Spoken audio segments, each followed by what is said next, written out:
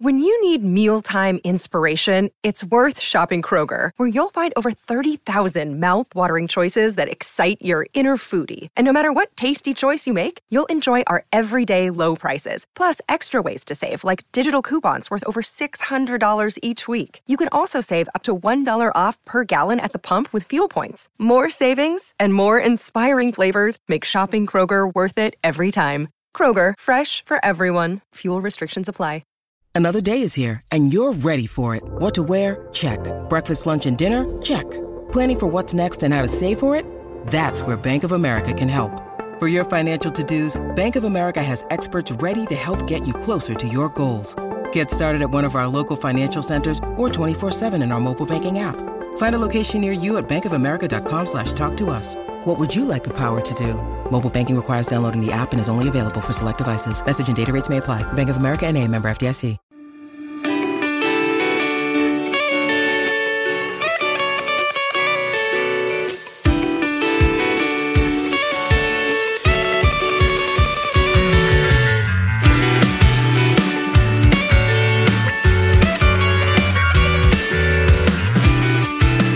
Welcome to Roleplay Rehash. If you're a first-time listener, if Mario was your first series of Roleplay Retcon, thank you for listening. Roleplay Rehash is kind of a retrospective episode where we kind of get to do the classic movie podcast thing and actually talk about a movie, and we talk about like how we did and or how we think we did, and how our version stacks up against the original version. And later we'll also read some audience submitted rehash suggestions for like how they would have remade the movie. And for the first time ever, we also have a guest for this episode, and it is Mike Myler, who made the What's Old Is Now materials that we use for this series. So say hi, Mike. How you doing, Mike? Hey. I always start off as soon as anybody says it. You put my name on the book, but I always felt it was unfair. It should have my name and Russ's name on the book, because like the way it worked was Russ Morrissey, who runs Ian World, was doing this like Kickstarter for making his own RPG. He had old and he had new for like fantasy and like sci-fi, and it was doing really well. And he was like, "Anybody have ideas what I should do otherwise?" And I was like, "Oh, dude, make an '80s action movie game." And then I made Now, but like I'm like one, like a slice of cheese and meat in a three decker sandwich that Russ made. So like, yeah, one spoke in the wheel. Exactly. Well, maybe like about three hashes, spokes. we're talking about sandwiches. Making me hungry. A sandwich by skull. I'm like 3 spokes and 4 pieces of meat, 2 cheeses, and like an onion. The bulk of what I used was Now, but I peppered in a little bit from old and new too. You did some really cool stuff. It's cool how they all work in like interchangeably together. How do you guys want to start this? So I just want to get it out there that the original movie was perfect, and all we did was degrade its beauty. Some hot takes over here from Alex. You've been sitting on that one for a while, huh? I don't think I've been sitting on it. I think I've been very vocal about that. Yeah. All the time. This sucks compared to the original. No, I actually think that Alex is on... Not that I agree with Alex, but I think that Alex is going from a really good starting point, so maybe we can start with talking about the original movie and then talk about what we did. Yeah, I would like to point out that when we did Indiana Jones and the Kingdom of the Crystal Skull, like, everyone started out by screaming about how good Alex did, and I'm a little jealous that I did not get that treatment here. Oh no, Ben, you did so good. Oh my God. No, it'll be forced now. It's great. just forced now. As a player, I had so much fun. I know the listeners had a lot of fun too. So I think you are a valuable member of the DMing team. Wow. I agree. Kind of feel like I just got a honorable mention trophy at the science fair, but you okay. got a participation award. Yeah, I was gonna say, they don't give a Honestly, trophy Ben, for that. It's just like the little ribbon. That makes up all of my trophies. So if those aren't Your any name good, is just on the program. No, I think, honestly, Ben, I think kind of the difference here is that we can all agree that Indiana Jones and the Kingdom of the Crystal Skull is hot garbage. Yeah, okay. And Super Mario Brothers is not hot garbage, so Gotta get some letters about that one. I would like to just sidebar a little bit. Although I am a full-time tabletop game designer now, I went to college for film studies, and Super Mario Brothers movie is a very unique film. For one thing, the writing teams and the script changed dramatically at least 3 times, which is bizarre. It was directed by a husband and wife who were eventually ordered off of the set by their agent. Yeah, Bob Hoskins. This is PG, right? I'm not allowed to swear, but like Bob Hoskins said, You can do what you want. Oh yeah, Fucking do whatever you want, This is Mike. a fucking nightmare. This is the worst thing I've ever done in my life. And generally, if the main actor says these things about a film, it was not the best, most accepting creative venue, you know? So it's a weird cultural artifact that I don't think we're going to see much of anymore as production companies maintain greater degrees of control over the filmmaking process. Because, like, in this one, a lot of times the producers were not being spoken to by the people actually making the movie, which is why Nintendo was terrified of making another movie using one of their properties for like 20 years.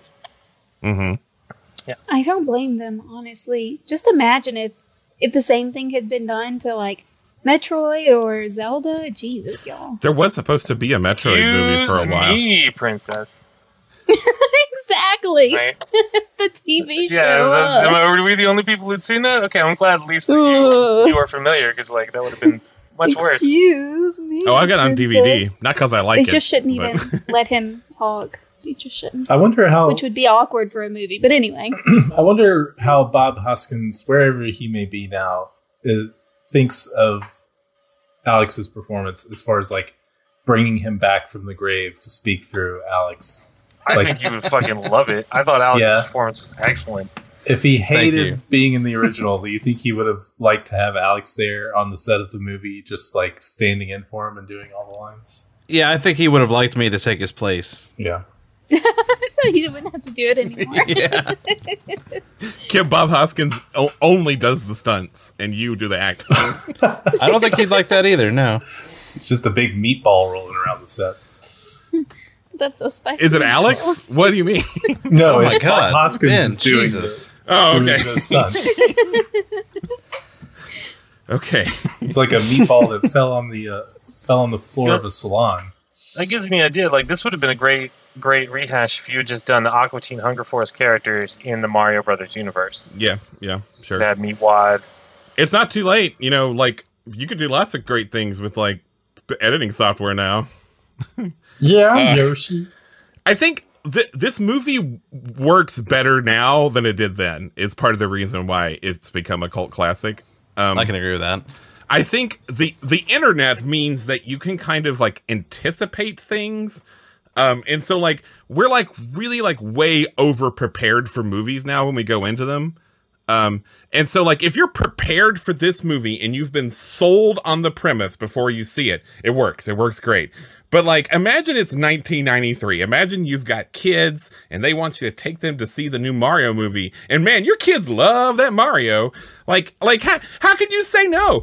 And there's no need to scope it out. You know Mario is basically Mickey Mouse. And now imagine you go to that movie with your kids. Like how angry you'd be. I had a great time. Well, sure. Did you actually see it in theaters? I think I did. I don't really remember because I don't remember a lot of my childhood, but I definitely did see it in the theater. Yeah, I and feel like my family definitely wanted to take me this too. I do need to speak to my mom and dad about how they felt about taking me to go see that movie. Yeah. I don't remember the first time I saw it. It could have been in theaters, but I don't know that for sure. yeah. I was very young, but I know it was on VHS because I was 2 when it came out. So Jesus. I definitely didn't see it in theater. I know. Such a child. Yeah, Alex and I would have been like 8 or 9, right? Year-old child. In 1993, no, we would have been 5, 6. 7? Oh yeah, 7. That's what 4 plus 3 is. Yeah. I think 6 or also 7. like 6 the or 7 older we depending get, the on- more nostalgic value, like well, you know, stuff from our childhood has when it's reimagined and reworked in a way that's like for mature viewers. And like this movie was definitely not made for children. It was definitely made for mature viewers. And yeah, man, I love. Like I just did a 3-game D&D 5e session where it's like fucked up 100 Acre Wood, where Pooh's got this demonic honeypot that just has made him gigantic, and some alien thing is wearing Eeyore's skin, and it's all fucked. And we all loved it. They walked around looking for ways to fill Pooh's honeypot for like a collective 12 hours or something like that. And we all loved it to death. But like if it presented that to us when we were like 9 and I had my treasured Winnie the Pooh tape of cartoons, like I probably would not have enjoyed it because it's not for me. It's mature content. Like, coincidentally, as we are recording this, this is the week it came out in theaters in 1993. Oh, wow. Oh, wow. That's cool. Happy anniversary or something. Happy anniversary, baby. Got you on my So while we're talking about the movie and how we feel about the movie, I remember being, like, as a kid, enjoying the movie. I do remember, like, specific parts of being pretty terrified. I'm scarred by the, like, Toad transformation body horror scene. Oh, bless his heart. But I remember enjoying it. Watching it as an adult, I don't know that I enjoyed it as much as I did when I was a kid, honestly. Like, there are some parts of the movie that I really, really love. But there are some parts of the movie that I'm just like, can we just not do any of this? I don't know. Can you give us an example? Yeah, let's hear that. Yeah, so I love the backstory between Mario and Luigi. I love getting to see them in their little apartment hanging out, and Luigi's all into the supernatural stuff, and Mario's like, no, we gotta get this work done, and he's like cleaning up. Like, they have a really, really, really good relationship, I think, at the beginning of the movie, and I think that carries out throughout the movie, and I love that. I love building on their relationship, and I love the romance thing between Luigi and I almost said Peach. Daisy. I love that. And I like the city punk aesthetic, but whenever they get into the Mushroom Kingdom is when I just don't enjoy it anymore. And I don't know, I really can't put my finger on why. I think it's because it feels like it's two different movies, and you were enjoying one movie, and they made you stop watching it. Yeah, maybe. So I guess I just like the first part of the movie a lot more. I don't know. I also I don't care anything about Aunt Petunia's character. I can never remember her name. Lena. Lena, yes, Lena. I think she's just like stereotypically like petty and jealous, and that's all her character is. I don't think she has any depth, and I don't know. I don't connect with any of the characters anymore. They don't get a lot of character development, I think. I just had a thought though that like to me Lena is much more like modern Bowser. Cuz like modern Bowser is kind of a petty, pathetic person. Modern Bowser got character development. But I think they kind of had to because he was probably the biggest name on set. Dennis Hopper. Yeah. President Koopa. We were talking, we had a watch party last night for this movie, and we and everyone in the chat were talking about how, like, despite everyone apparently hating Make This Movie, they sure showed up for it. They sure didn't phone any of it in.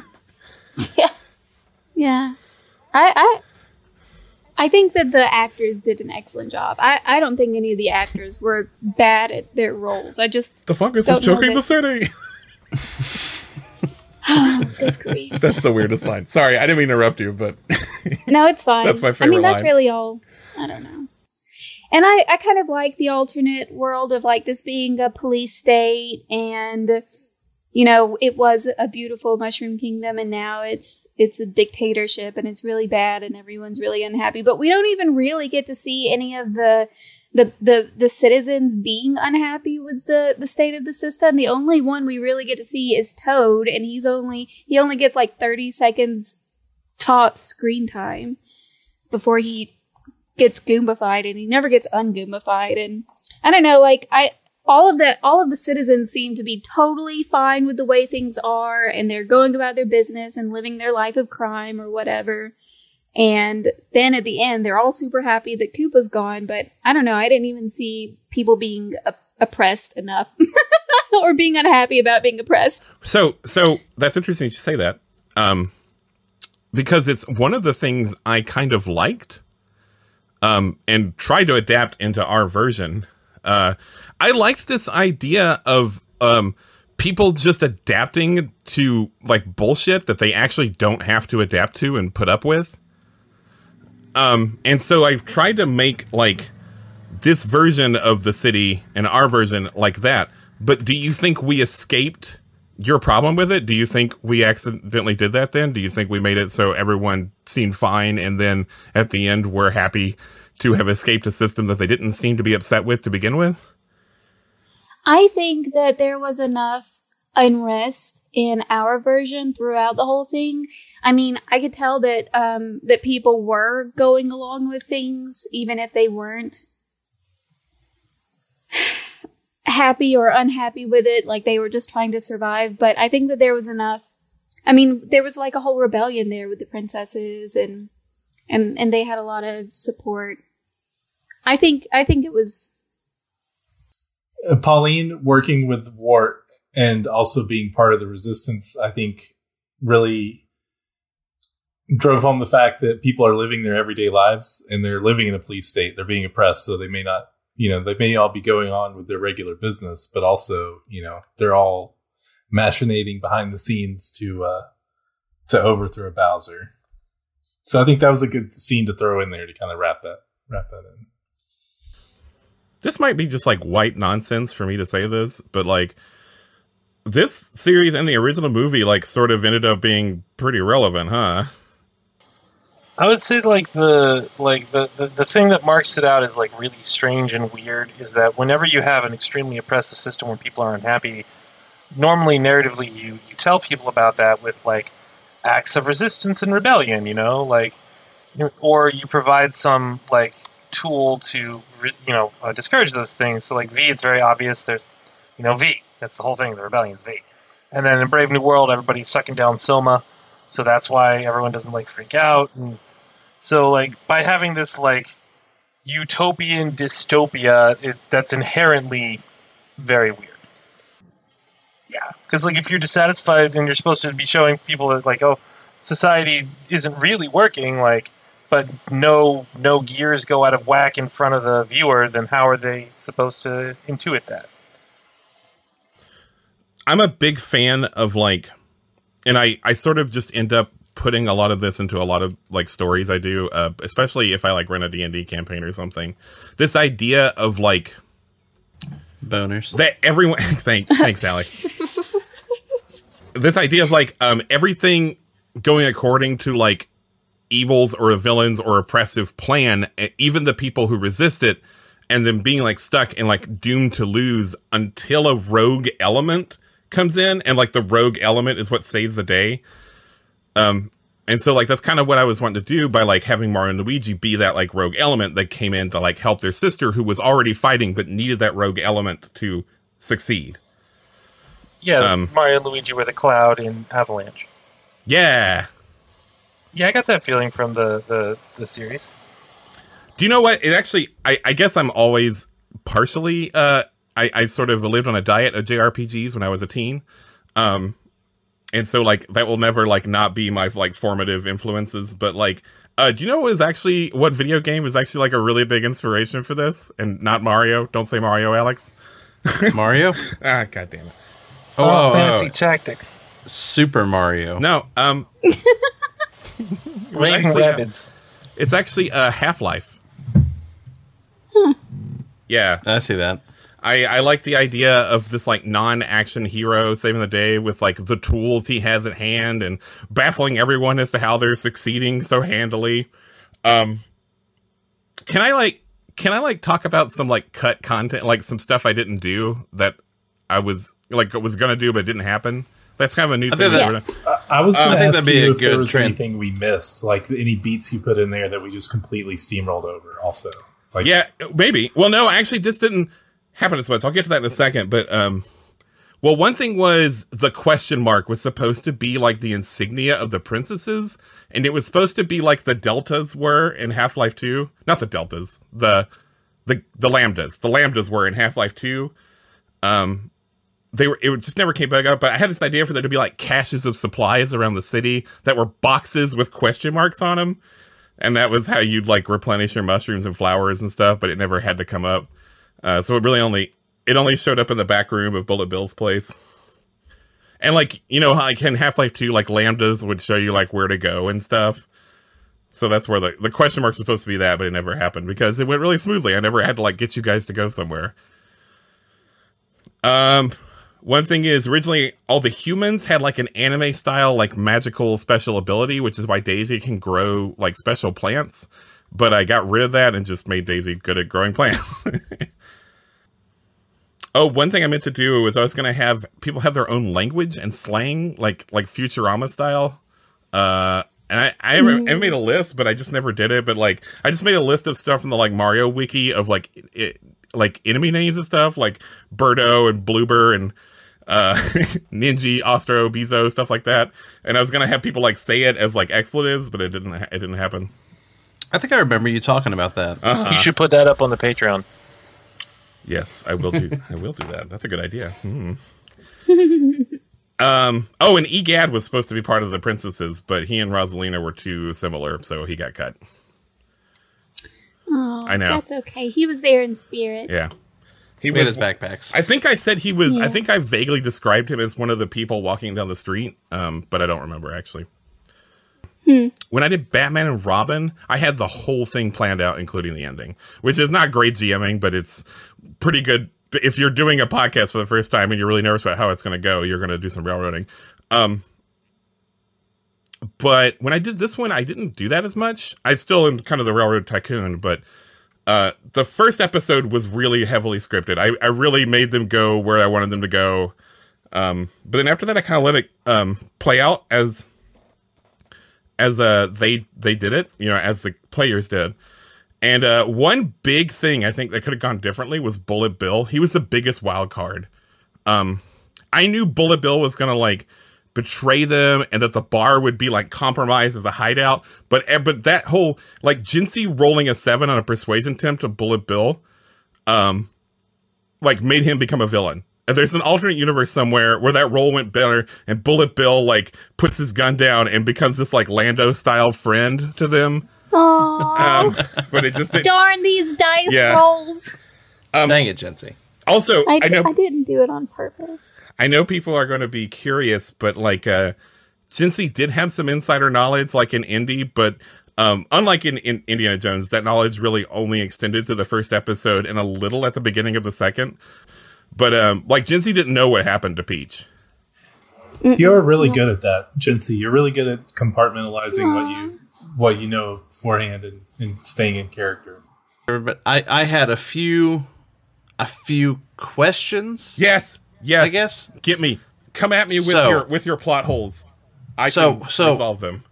First shot, Subcon. Yeah. Was that just like a name? Am I missing the reference to it? Subcon is the name of the world that Mario Brothers 2 takes place in. Okay. Gotcha. Oh. Did not see that at all. Like Wart is the king of Subcon. Oh, Mario Brothers 2 is a very interesting game, by the way. Yeah. Yeah, it was. They made so. Can I quickly? Yes, you can. Okay, Yeah. so they made it as like it originally wasn't Super Mario Bros. 2. A lot of people know this. It's a totally different game. I forget what it was called. Doki Panic. Doki Doki Panic. Doki Doki Panic. Yeah, and they made it specifically as a promotional thingy for this company and this release. And then they were like, well, what are we going to do? Because people didn't like the playtester in America, because they only had like one guy at that point, played Super Mario Brothers Lost Levels, and he was like, this is way too hard. It's not going to go over here. So they didn't release that until it came out on Super Mario All-Stars and the SNES. they were like, what are we going to do to follow up on Super Mario Brothers? And so they're like, oh, let's just reskin this game because we own everything except for like the character IPs. So they changed what they had to, and that was what we got with Mario 2. And it's just very interesting that like Nintendo, a huge company, would like spend all this time and effort for like one convention, and then they're like, okay, well done. And like now it's like one of the iconic video games in all of video gamedom. And, it's wild to me to think of Nintendo as a like contractor that would do commission work. They've been at it. They're so like they're so cool. They started like the 1850s making fucking cards. Like I want to be a yes man. Or well, they're not yes men. They call them yes men in Japan. But like there's a certain job role for like just Americans who are comfortable with telling their boss, no, that's a bad idea. And like that is legitimately your role in the office. Oh my god, I would love to do that. I want that job. Right?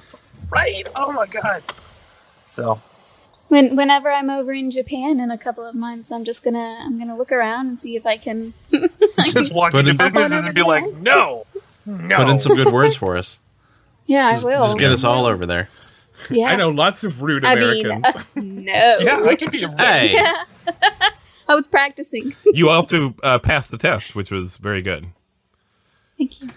So, like my other question, I don't know if anyone else saw this as a plot hole, but maybe I just didn't understand it.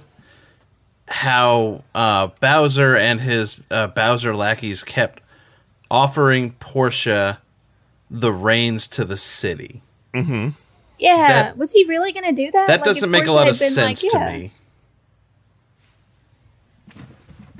Would he have willingly turned that over? What happened? Baby Yoda fell off the shelf. Oh no! No, baby. Yoda. I saved him. Okay.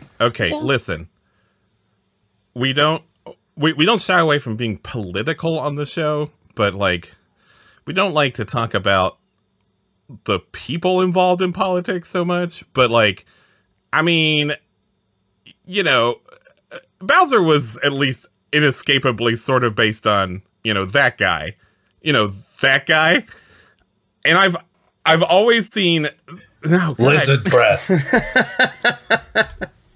Oh my god, though, just like pause. I think the original one was too. But anyway, continue. Yeah, from the movie, it was. Yeah. Okay, anyway, he's based on that guy, and I've always sort of viewed that guy as like in over his head and like wanting to get out, but also like wanting to benefit from, like, still get the benefits of the stuff. So very I think happy to quickly abdicate power. I think he was ready to give up the responsibilities to someone as long as he could be assured that things wouldn't really change for him. And so like, yeah, it wasn't like a trap or anything. I don't know what I would have done if you had said yes. I was really banking on you saying no. Well, I think it was like against like my character's inherent personality or needs or ego or whatever. I don't think I would have been a good player if I had been like, yeah, okay, sure, I'll take it. I think that's a lot of people who are in power will say that they want things to get better, and I think that they mean that. But they don't understand that you have to sacrifice something to make that happen sometimes, and they don't ever want to do that. And that was him. He actually genuinely was looking down at the city and going, this started out good, but it's not going so great anymore. But he didn't want to sacrifice anything for himself to make that better. And I guess maybe he thought he could get someone else to make some sacrifices instead of him. But like Portia wasn't going to have it. But yeah, those two things were the only things that I about it. Everything else was great, apart from Charlie just being 10 times fucking more funny than I am. No. I don't appreciate that, Charlie. I feel like we all had a great. You will not be asked back. I feel like you guys had a lot of chemistry. Yeah, we did. You guys were perfect. You guys were so. You funny. put me in a vacuum. I'm no good. You put Alex and Jinsey and Ben in a room. Something to play off of. Yeah. Man, that's one thing. I need to apologize to Jinsey because, like, I felt really bad. Yes, do it. I felt really bad about kind of, like, robbing Portia of her like confrontation with Bowser. But part of it, Jinsey, was I was afraid if I let you, that you would like slit his throat or something. Yeah. I knew I don't know. I knew if I got Alex in there, he would be like, I'm going to jump on his head. Yes. Yeah. That's actually probably for the best, Ben. You know me. You know me. Mike. Talk to us about how did we have no idea how we did as far as like using Wine, and did we use Wine well in like telling a story or not, or is there anything that really stood out to you as like they didn't do that right, or no, I mean it's I just gave myself like a hard refresher on the game last month because I was converting a really big book over, and I think you did a good job. One of the parts of the rules that I actually did spend a lot of time working on were the vehicle rules, so I was glad that you used them and enjoyed them, and like dug into the upgrades because I spent a hell of a lot of time doing that. That was my favorite part. Yeah, good work. Yeah, and like Russ and I've always said, like as long as you are having a good time, then you are using the game correctly. So congratulations, you did a great job. Yay! One thing I really liked about this system was like it is very complex. It is. But it's one of those things where if you just go like, okay, I don't get all of this, but I get, if you just read it once and you're like, I think I have enough of this to start playing and can like learn the intricacies of this as I go along, it's great like that. It's got a lot of tools at hand that you'll like discover as you go along.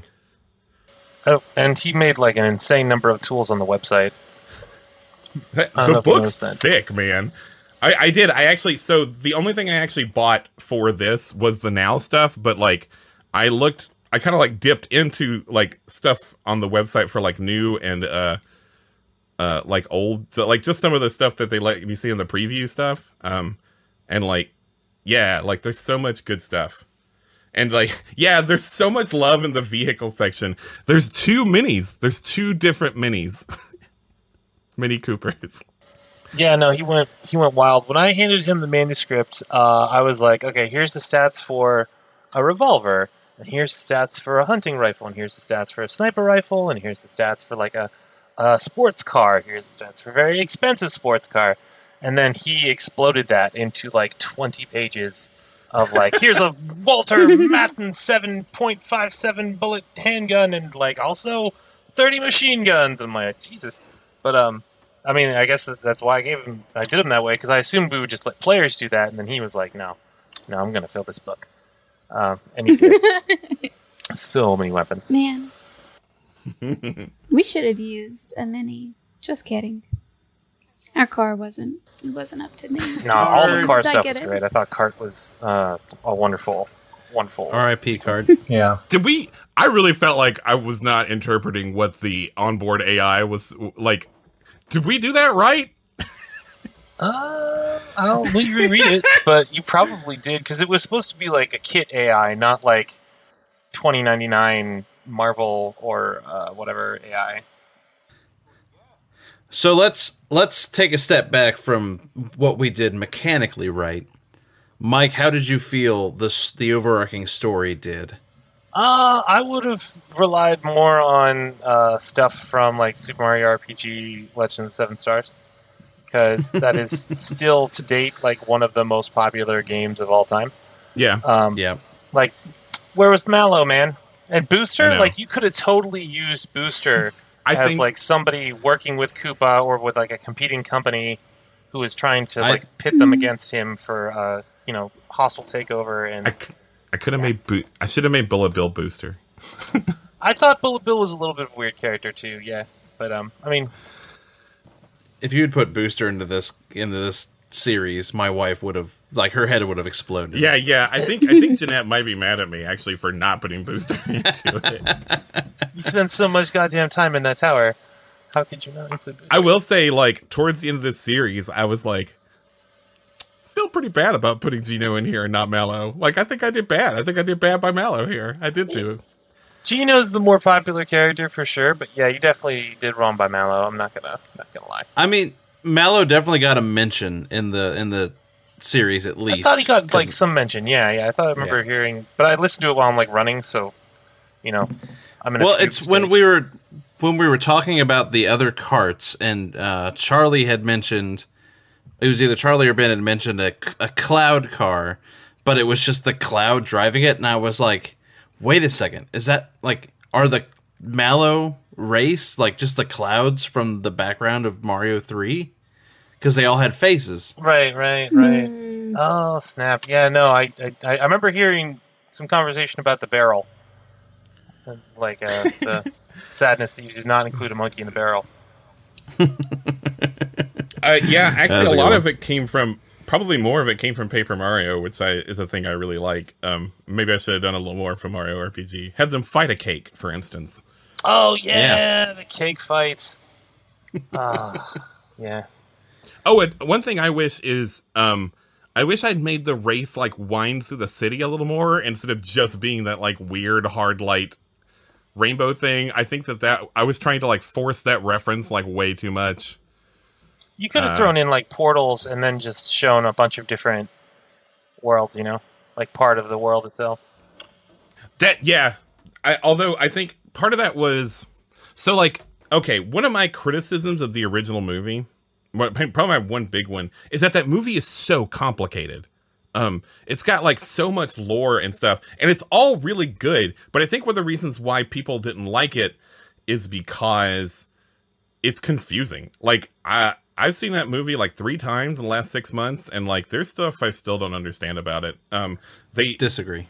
They try to they try to like explain a lot, and then I fell into the same trap though. I did the same thing. It's so tempting to do it. So I really get why it happened to that one. But one thing was, your format's also way longer than an hour and 40 minutes. One thing was, though, they in the original movie, they have this big explanation that, like, they're on an alternate version of, like, Earth, but it's, like, a barren universe, and so they're, like, the only thing on their planet. It's just that city. And in mine, I was like, I'm not going to explain what it is. I'm not going to explain if it's underground, or if it's an alternate universe, or if it's on another planet, or it's just going to be this city surrounded by water. If it had come up, if I needed to have some invisible... The best way to do it would have been to have some messed up underground theme park that had different areas that would have represented different worlds. And then you could have had the people in the city throwing shit on the stage and otherwise interfering and watching the race go on. Okay, you're doing... No, I mean, I'm just, I make games, so I do a lot of GMing. Like, that would have been the, Are you doing Paper Mario? Is that the reference here? No, that just would have been easier than giving them portal technology and changing the outer region of the planet and all that world building. And it also seems apropos to have like a messed up theme park part like somewhere in the city. I just really like this idea of like this just being a place that's somewhere else. I also took a lot of inspiration from this album by Genesis called The Lamb Lies Down on Broadway, which is about this, it's like a really surreal concept album that tells a story about this like punk kid in New York named Raul who gets like transported to this like other world where like a lot of, where his brother has also been like kidnapped to, and it's like him trying to go through it and find his brother. And it's a really weird album, but it's really good, and I think everyone should listen to it. But like, they don't ever explain like where it is, and so I kind of liked that idea. But I also see, like, when I was watching this movie with Alex for this, I was like, hey, what's the deal here? Is this like another planet? And Alex was like, well, if you'd shut up and watch, you'll find out. And they, sure enough, they explained it. So, I mean, you can't help but like wonder, right? No. So, Jency, what did you think? What did I think about what? Of our rehash, of our retcon. Of our retcon? Of our series, of the series, of how we did. Of the series. I think that we did a really good job overall. I think that it was different enough to be interesting in its own unique thing while still having a lot of the the same spirit of the original movie. I really liked the inclusion of the Koopas, like how they were actually Koopas, and I liked having the princesses and everything. I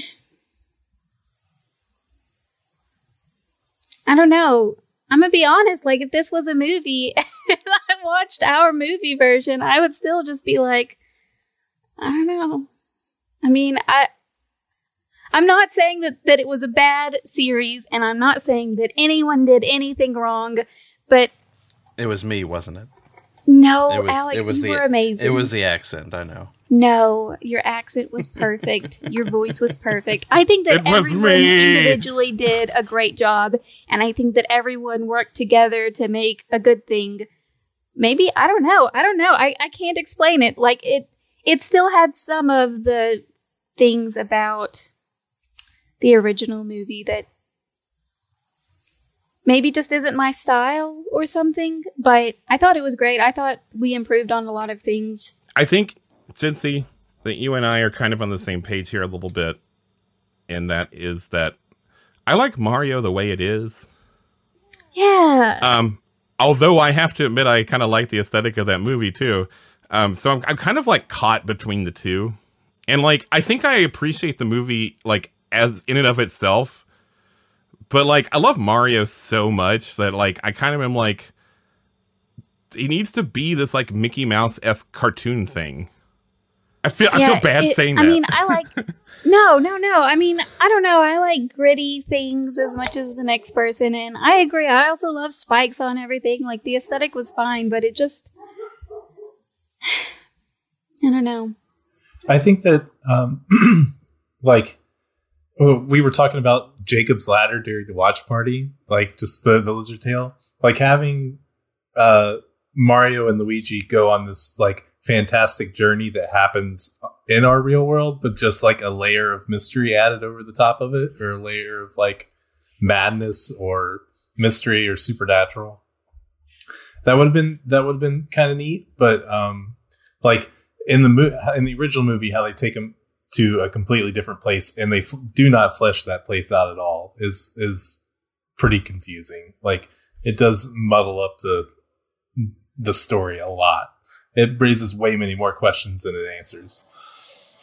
Some of that has to do with the production, because like when Disney got the distribution rights, they were like, "Oh no, but the sets were already built, so like you already blew your production budget. You can't rebuild all the sets." So, like, they just did what they had. Yeah. That's why they put it on the Hollywood Pictures label. Yeah. There was another thing that we brought up off mic that I wanted to talk about, which was the Luigi off mic. Yeah, the Luigi and Daisy romance. The fact that we discussed.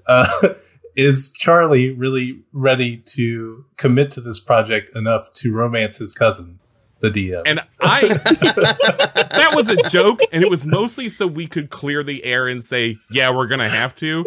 I in no way thought it was going to become, I get in a polycule with my cousin that includes a ghost robot. Spooky ghost. Also played by you. Yeah. Yes. Yeah, and I'm two of them. Yep.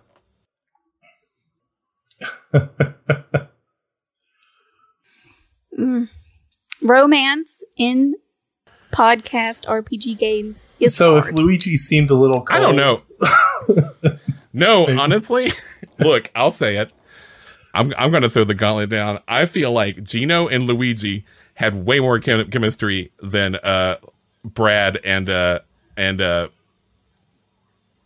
Estella in Twilight. Yeah. Oh, yeah. Still a better love story than Twilight. Gino definitely had a boner for Luigi, but I don't know if I feel like it was completely reciprocated. Yeah. Oh, yeah? It will be. I mean, I'm just saying that was the impression I got. Okay.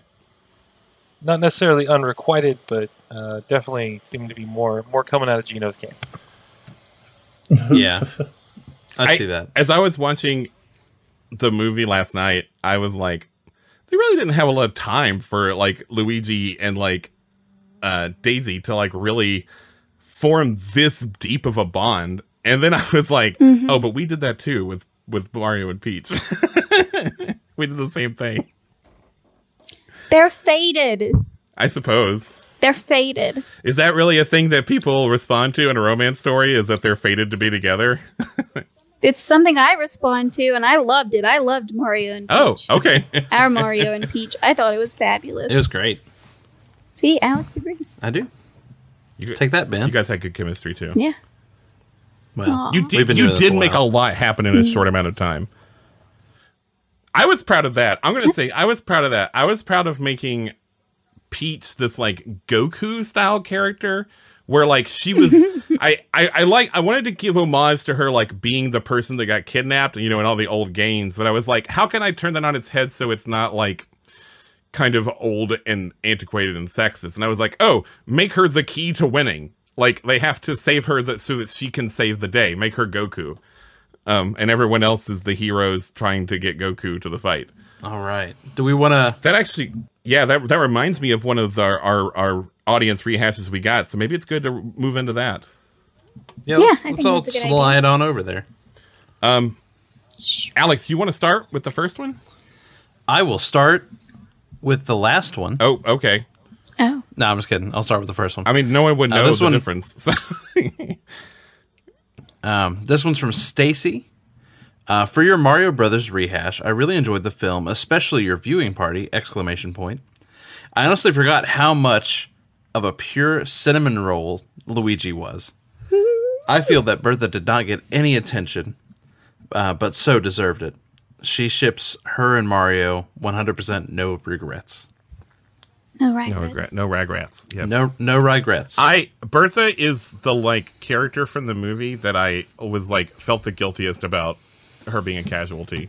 Like, Yeah. I love Bertha. yeah, like I do not feel nearly as guilty about Iggy and Spike not being in it, even though they were fun. They were in it though. That's true. Bertha was the token character, wasn't she? Wasn't like that wasn't the best representation in the movie. I don't think. I don't know. I mean, better to have something than nothing. But like, yeah, I wouldn't have been stoked about that if like I was a black person and that was the only person who looked like me in the entire film. It's yeah. Lots of people shipped Bertha and Mario in that Discord watch party, and I think I was one of them. I was like, Daniela, she's smoking. She'll land on her feet. It'll be all right. Their Mario, eyes though, literally forever. twinkled when they looked at each other. Like Yeah. those. Yeah, and like Danielle and Mario just seem to be having a nice time together. Like they. I disagree. Oh, okay. You don't ship Bertha and Mario No. because the movie does. No, I think Mario and Daniela were great together. Okay, but you can't deny That's just- that Bertha and Mario had something. I mean, I feel that Bertha felt something for Mario. I think Mario felt something for Bertha. Maybe decided that they were from two different worlds and couldn't be together, but you know. If Luigi and Daisy can do it, so can Mario and Bertha. Oh, Franz is my best friend. I love Franz very much. Franz unfortunately could not make it to our watch party last night, but I know that he wanted to be there. He was there in spirit.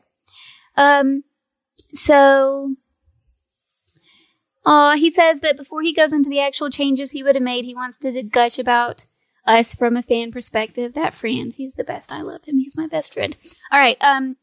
Friend says, I really only joined very recently towards the beginning of the Twilight arc, but it's really cool to see how much this show has grown. With every movie, I'll get more in sync with each other, and the tech side of the podcast keeps raising the bar with every episode released.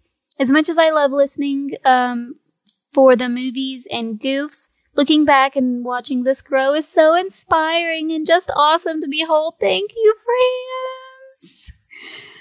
Franz is our #1 fan. Thank you. All right, Franz continues on to the actual retcon. Love the union joke. Pro-union, hell yeah.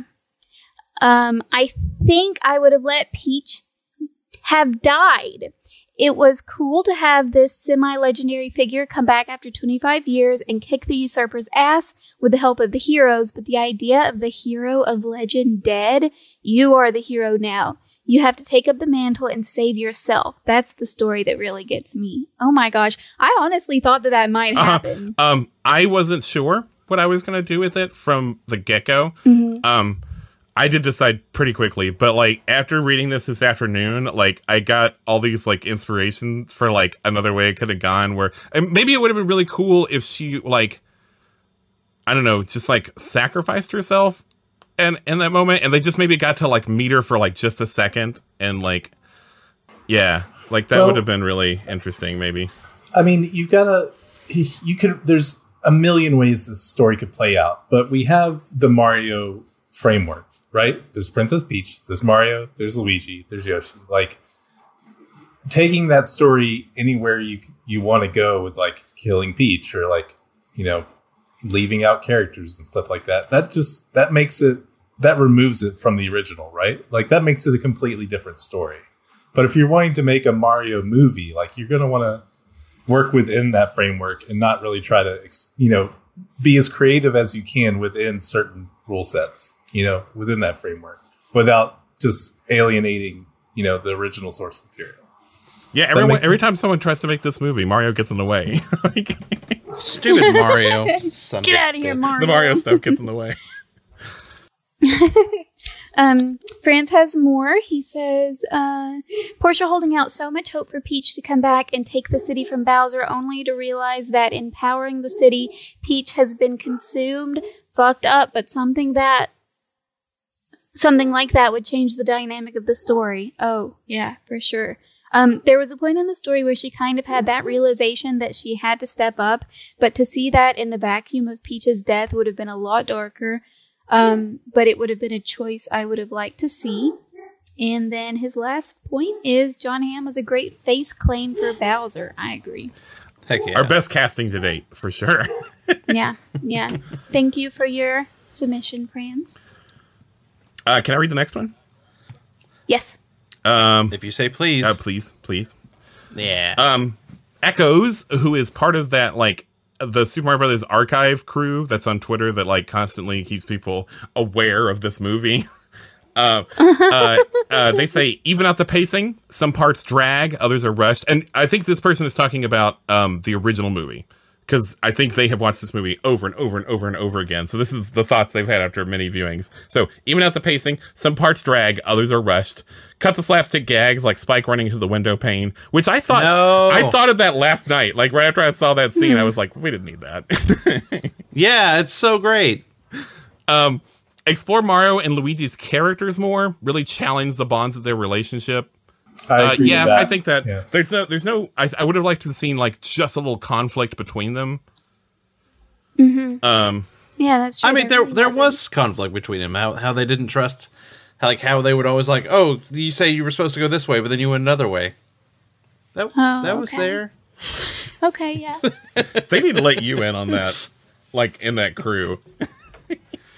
You've maybe earned, I don't know. You've earned it. Listen to you like defending the movie on your own podcast from your own podcast. I don't think they need fanatics to join their crew.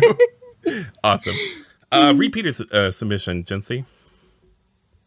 Oh yes, Peter says the Super Mario Bros. Movie is a masterpiece and a work of art, and I will die on that hill. It's incredible. Yeah, we actually got a lot. That's what I'm talking about, Pedro. Mm-hmm. And we got a lot of people saying that. Like, Peter was not the only one, and I do not have everyone's name that said that. But if you submitted, this movie is perfect and I would not change a thing, like, I saw you. I hear you. Well, that's not the end I'm of so the sorry. submission. I'm so sorry. He does go on to say, though, I really wish that they had been real brothers, though. I don't know why, just do. And what about Toad? I wanted him to be de-Goomba'd, and he never did. I also don't know how I feel about there being zero mention of Peach in the movie. I can't tell if I would have liked that or not. And that's it. By the way, everyone got de-Goomba'd in our movie. I just didn't have that scene. Oh, okay. I forgot like they did. Well, I guess you forgot to. I did forget. I'm saying that. I agree, though. Toad deserved better. Well, there's a comic that's like an unofficial sequel in which. The comic sequel's awesome. Yeah, well, he has been degoomba'd in that one. I really need to read that sometime. It's just gonna make you sad because it's incomplete and probably will never get finished. I think you might even have to find like cached pages for it or use the Wayback Machine. I think that I found it. The website's still up. Oh, is it? Okay, last time I looked, it wasn't. So oh, okay. I was like, oh. I looked pretty recently. I'm going to read these next couple here. Ruse, R-O-S on Twitter says, "Give Luigi a mustache. Everything else is perfect." A lot of people also said, "Why does Luigi not have a mustache?" And it's because leave John Leguizamo alone. He can't grow one. Oh, bless his heart. Probably. I mean, to be fair, they could have pasted one on there. They could have spirit gummed it. It would look weird. It would But have. look at his face, though. His face is so perfect. Gave him a mustache in something I saw recently with him. Didn't he have like a little hint of one? Like just a whisper of some whiskers on there? Not in the movie. No, he so. was clean faced, wasn't he? He was baby faced. Yeah. James Among from Twitter says the piranha plants would have fit in with the fungus storyline, but in this case, they would have been allies to the Super Mario Brothers, which is cool. Mm-hmm. And you could have treated it like the talking plant and Harley Quinn. That would have been awesome. Yes. Oh, Fred. That show's so good. Yeah, dude. It is freakishly good. Yeah, it's so unbelievably good. Or just make them like Seymour. feed me, brothers. Feed me, brothers. Seymour. And lastly, from @MadFishmonger on Twitter, said, "I would keep the low budget cheesiness of it and make it with next to nothing and keep it hilarious tongue in cheek." Man, that's one thing about ours is like our version of it would have to be extraordinarily high budget. Yeah. Mid-air battle. It really, yeah. A castle falling into lava pits. A race made on a rainbow. Yep. Multiple vehicles. Yeah. People were like trying to get me to put like ghosts in this. Oh, boo! Oh shit! Because cool. Like, I mean, Luigi had his like vacuum and everything, and I thought, the best I'd come up with was I was like, maybe he could fight like holograms at one point, but like it didn't work out. No, you boost through the competing company using some magical artifact and boo saboteur agents being corporate espionage stuff. Oh man, I like that. Oh, boo agents? Oh, that would have been awesome. Yeah. Because then they'd be like, "I see you," and the boo would just be like covered in his face with his hands, and then you stand there for like 5 minutes and like, okay, well, like, I do though. Good. We'll put that in the bag for Super Mario Brothers 2. I think it was a mistake to have the Yoshis do anything but say "Russell." Like that would. Yeah. I think. Yeah. Listen. If we want to say, I think the canon ended up being forced into like they say Yoshi. It did feel at the end that is what happened. Yeah. They're Pokemon now, I guess. That's right. Yoshi. I have a lot more like cut content that I just don't want to spend like 6 hours talking about, but I've made I have my GM notes I'm going to put up on the Patreon after this episode airs, and my notes have themselves more notes. Like I have notes on the notes, like in the comments, like in the margins, so you can see more stuff that I wanted to do. Like I have commentary on my notes. So if you want to know more stuff that got cut or could have gone a different direction, you can see that if you're a $1 or higher patron on our Patreon. And it should be up as you're listening to this, unless I forgot. We also have a Discord server. You can get in on that. That's how we watch our movies. If you want to get on one of the movies that we do for our series, you can get in on that. And I'll put a link to both those things, the Patreon and the Discord, in the show notes for this episode. And there's also on our social media. Just want to say thanks to Nerdsmith Network for having. This says farts. Did someone change my notes to say the word farts? Listen to how, It honestly how much could have Alex been- is laughing at this. That Please was join good. the Discord server so you can join my union to convince them to do a Sonic the Movie. Yeah, he keeps Oh, he yeah. keeps subtly suggesting us to do it, and I keep thinking about doing it. But thanks to the Nerdsmith Network for having us as friend of the network. Check out the shows on that network; it's really nice. Yeah. Uh, It's a lot of great shows on there. Yeah. So our next episode will be on the 22nd, July 22nd. And we're going to be doing the Jack Black and Ben Stiller movie Envy. That's going to be one of our Writers' Rooms episodes, which if you've never listened to the podcast, it's it's RIGHT because we're very clever. And it's not, we don't role play anything. In those episodes, we just spent an episode talking about how we would remake it without actually spending 3 months in a series, remaking it. And as a guest, we're going to have Pete and Adrian from the podcast Big Meeting, which is one of my favorite podcasts. I'm so excited. In Big Meeting, they get real people from the movie industry and they get them as guests on their show, and then they pitch them their completely absurd and hilarious pitches for movies. It's so good. They're real good. So I think they'll be They are. good. They're Yeah, it's funny. really funny. If you want to know more about that, you can go to bigmeeting.horse. They say that all the other endings to the URLs were taken, so they had to go with .horse. Big thank you to Charlie, my cousin. That's I was- me. Oh, we have to say Yeah, we're saying goodbye to Charlie. Charlie, it was so nice to have you. I had a great time, guys. It Thank was you again so much great. for having me. Yeah, Charlie. It I was will great. play games with you anytime. For sure. Heck yeah. It was Yeah. very nice to meet you too, Mike. It's been a pleasure speaking with you. Yeah, no, I loved listening to you on the podcast. You were great, dude. Yeah, and thank you again, Mike. Mike, one more time. Can you want to tell them anything you're working on? Anything you want to tell the folks? Yeah.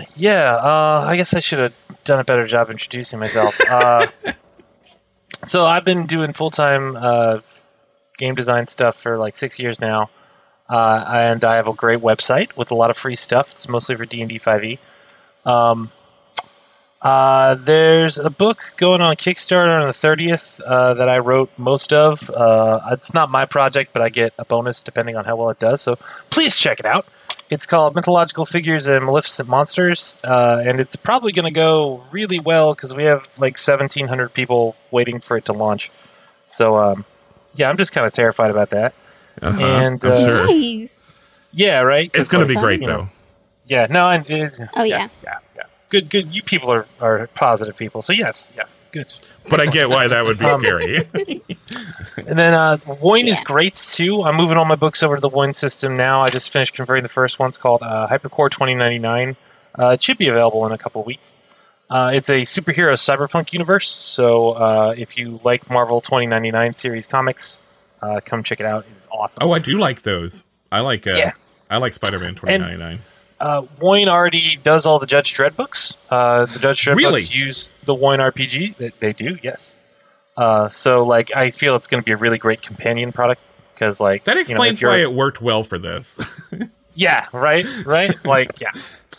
So yeah, check out Wine, WOINRPG.com and yeah, MikeMiler.com. It's awesome. It's where I put all my fucked up shit like crazy demonic Winnie the Pooh and things that I can't sell.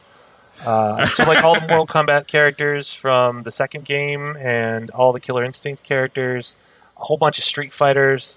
So if you're ever oh man, I wish I had Ryu to throw at my players. Oh, is that where you put your Mario RPG stuff? Yeah, that's where the Mario RPG stuff Okay, is. All the Final cool. Fantasy VII characters, including a materia system. Yeah, definitely. If you play D&D 5e, you really need to look at my website. It's great. The best thing on it is Muppets D&D 5e because there's this artist named Dan Luvisi, and he takes favorite childhood things and then fucks them all up. So he made this super gritty Breaking Bad Muppets. So Elmo's like a motorcycle riding meth head and stuff like that. And then I applied rules for all that. And yeah, that's probably the best, most enjoyable thing on the website.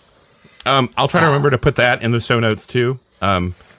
People yell at me if I forget, so Yeah, do a Shadowrun-esque Muppets in Manhattan retcon.